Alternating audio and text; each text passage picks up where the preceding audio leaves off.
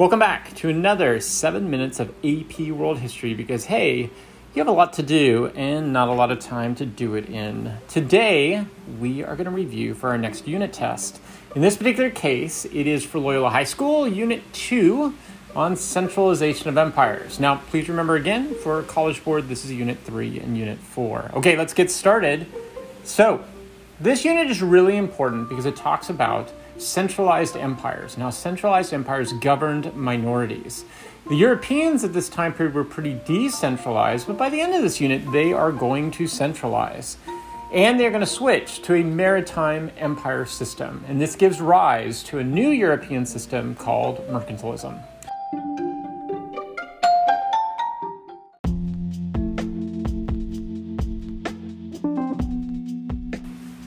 Welcome back to another 7 minutes of AP World History because, hey, you have a lot to do and not a lot of time to do it in. Today, we are going to review for our next unit test. In this particular case, it is for Loyola High School, Unit 2 on centralization of empires. Now, please remember again, for College Board, this is Unit 3 and Unit 4. Okay, let's get started. So, this unit is really important because it talks about centralized empires. Now, centralized empires governed minorities. The Europeans at this time period were pretty decentralized, but by the end of this unit, they are going to centralize. And they're going to switch to a maritime empire system. And this gives rise to a new European system called mercantilism. So let's start off with the gunpowder empires. The gunpowder empires at this time period were the ones that expanded out, especially through the Middle East and India, and they were going to conquer numerous areas with minority groups. Now remember what we mean by that. These are ethnic, religious, and linguistic, or language groups. There were three models of how these empires managed minorities. The first was the Ottomans. So the Ottomans are originally the Turks. They come from Central Asia. They surrounded the Byzantium Empire over 100 years and eventually defeated it and then spread out into northern Africa. There they conquered people including Christians, Jewish people, and other Muslim people. So how do you deal with all these different cultures? Well, in a number of ways, and we can put this under what we call the tolerance system. So in the tolerance system, they would allow for local communities or millets to govern themselves. But they also had this process called devshirme, which was enforced recruitment, or really kidnapping, where they would take young boys and young girls and bring them back to Constantinople, in their capital, and there they would train the young boys to be a part of the Janissary Corps. So that means they became Islamic, and then they eventually were military advisors to the Ottoman Sultan. There was also the harem. Young women were recruited in order to be wives to the Sultan. And remember, the main purpose of that really was for the women of the different communities to reproduce so that there would be children from various communities that could represent those communities in the next Sultan. So this is known as a tolerance system because it recognizes the local communities and incorporates them into the empire. Okay, second model was assimilation. This was done by the Safavids. Now, the Safavids were the main enemy of the Ottomans. They were Shiite. And their main leader that I want you to remember is Shah Abbas. He enforced unity by making the national faith out of the Shiites. Now, there was a significant minority of Sufis within the Safavid Empire, but they were oftentimes persecuted. So in this case, it's assimilation because of the national faith that's created. Then there's the third model, and this is in northern India. Now, this is really important. Northern India is right by the Silk Roads, so this is an area that is constantly being invaded as well as traded, along with Muslims. And at that time period, there was a group called the Mughals, and there's a reason for that name. Probably brings back the idea of the Mongols, right? Well, they're not really the Mongols, but there was a mixture of Mongol and other types of Central Asian groups, and that's why they're called the Mughals. They immediately formed the Delhi Sultanate, but eventually we get the Mughals, and the Mughals' main leader that we should remember is Akbar the Great. Akbar the Great, remember, is the one who created the divine faith, where he tries to mix all of the different religions together. So that included Islam, Hinduism, Christianity, under this idea that they all preached basically the same idea. Kind of worked for a while, although his grandson Aurangzeb was going to turn it around and start to persecute the Hindu minority, or really Hindu majority, within India, and that leads eventually to civil wars within India. Okay. Next up is Europe. Now, Europe at the time, remember, had been pretty decentralized. Why is that? They were decentralized since the fall of Rome in 496 CE. Now, there was a king named Charlemagne who tried to create nations within Europe, but didn't really work out all that well. And so most of the power went to local areas. That's what we call decentralization. And in fact, at that time period, the relationship was what we call feudalism. That's where local power was really led by landowners who would take in peasants and have them work for them on their land. The Protestant Reformation, though, is so important because when it comes along, it decentralizes power from the Catholic Church, but then re-centralizes under national governments. So now governments get to choose their own religious faith and they centralize around that. The reason for that is there was a war called the 30 Years' War, pretty brutal, and at the end of that, there was a treaty called the Treaty of Westphalia, which established the national identity and religion of each country. Once that happens, European countries start to go out and explore. And they're exploring for a number of reasons, but the big ones I want you to remember is that they were competing against the Ottomans, external, and competing against each other, internal, especially when it came to Protestant countries versus Catholic countries. They started looking for a new trade route. The Portuguese are going to find their trade route around Africa. They use new technologies like the astrolabe and the compass. All of that comes from China through Marco Polo and the Polo family. The Spanish then utilize Christopher Columbus's ideas and they go west, and they eventually are going to find the Americas. This led up to the maritime empires of Europe. So Portugal has their maritime empire leading out to India. Spain has their maritime empire leading up to the Americas. And eventually Britain and France are going to join them and get involved in North America. And when they do, it led to a new economic system called mercantilism.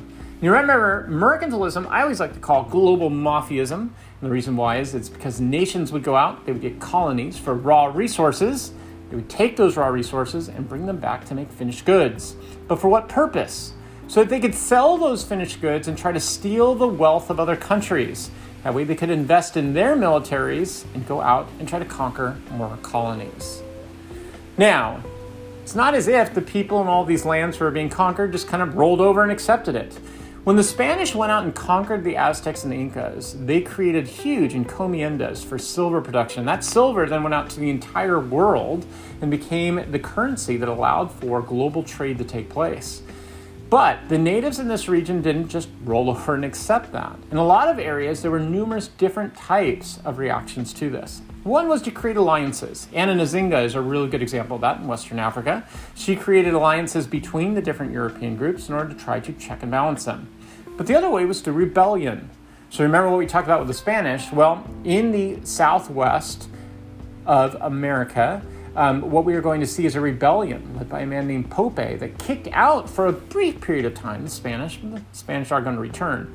In the northeast of America, an Indian called Metacom, or King Philip, is going to rebel against the British. And actually, by the end of that rebellion, even though he lost, he killed 200,000 American settlers of British background. The Cossacks out in Russia are also rebelling against Russian expansion of that time period as well.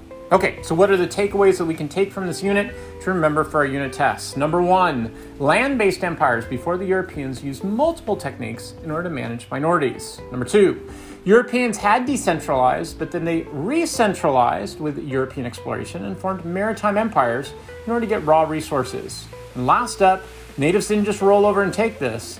They found new reactions against the system to try to bolster their traditional cultures. That included alliances and included rebellions. Good luck on your test. We'll see you in class.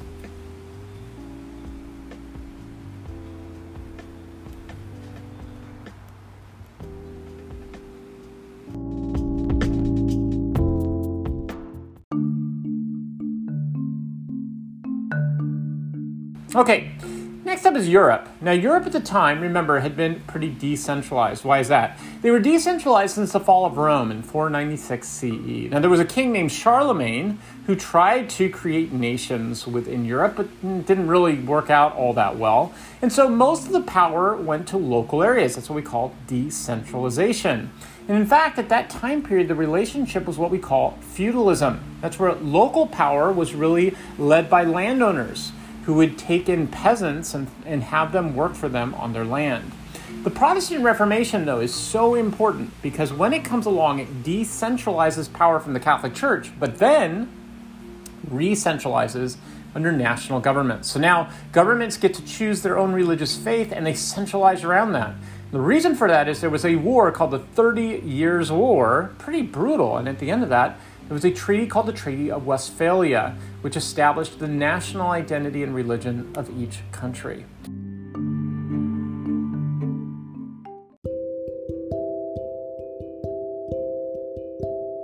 Once that happens, European countries start to go out and explore. And they're exploring for a number of reasons, but the big ones I want you to remember is that they were competing against the Ottomans, external, and competing against each other, internal, especially when it came to Protestant countries versus Catholic countries.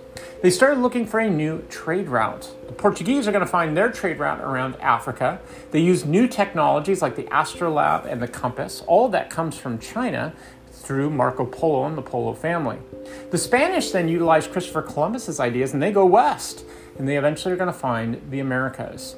This led up to the maritime empires of Europe. So Portugal has their maritime empire leading out to India. Spain has their maritime empire leading up to the Americas. And eventually Britain and France are going to join them and get involved in North America. And when they do, it led to a new economic system called mercantilism.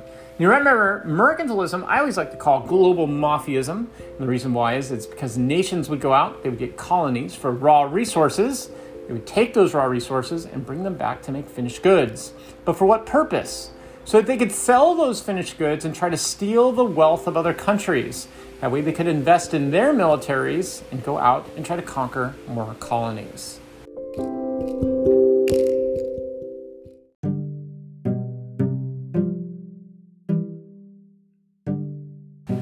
Now, it's not as if the people in all these lands who were being conquered just kind of rolled over and accepted it.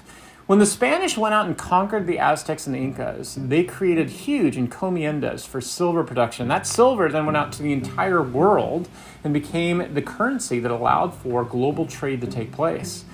But the natives in this region didn't just roll over and accept that. In a lot of areas, there were numerous different types of reactions to this. One was to create alliances. Anna Nzinga is a really good example of that in Western Africa. She created alliances between the different European groups in order to try to check and balance them. But the other way was through rebellion. So remember what we talked about with the Spanish? Well, in the southwest of America, what we are going to see is a rebellion led by a man named Pope that kicked out for a brief period of time the Spanish, but the Spanish are going to return. In the northeast of America, an Indian called Metacom, or King Philip, is going to rebel against the British. And actually, by the end of that rebellion, even though he lost, he killed 200,000 American settlers of British background. The Cossacks out in Russia are also rebelling against Russian expansion of that time period as well.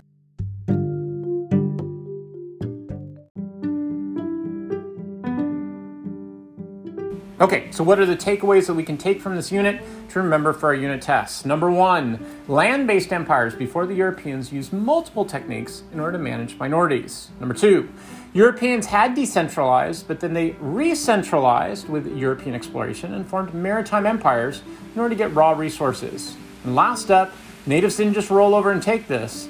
They found new reactions against the system to try to bolster their traditional cultures. That included alliances and included rebellions. Good luck on your test. We'll see you in class.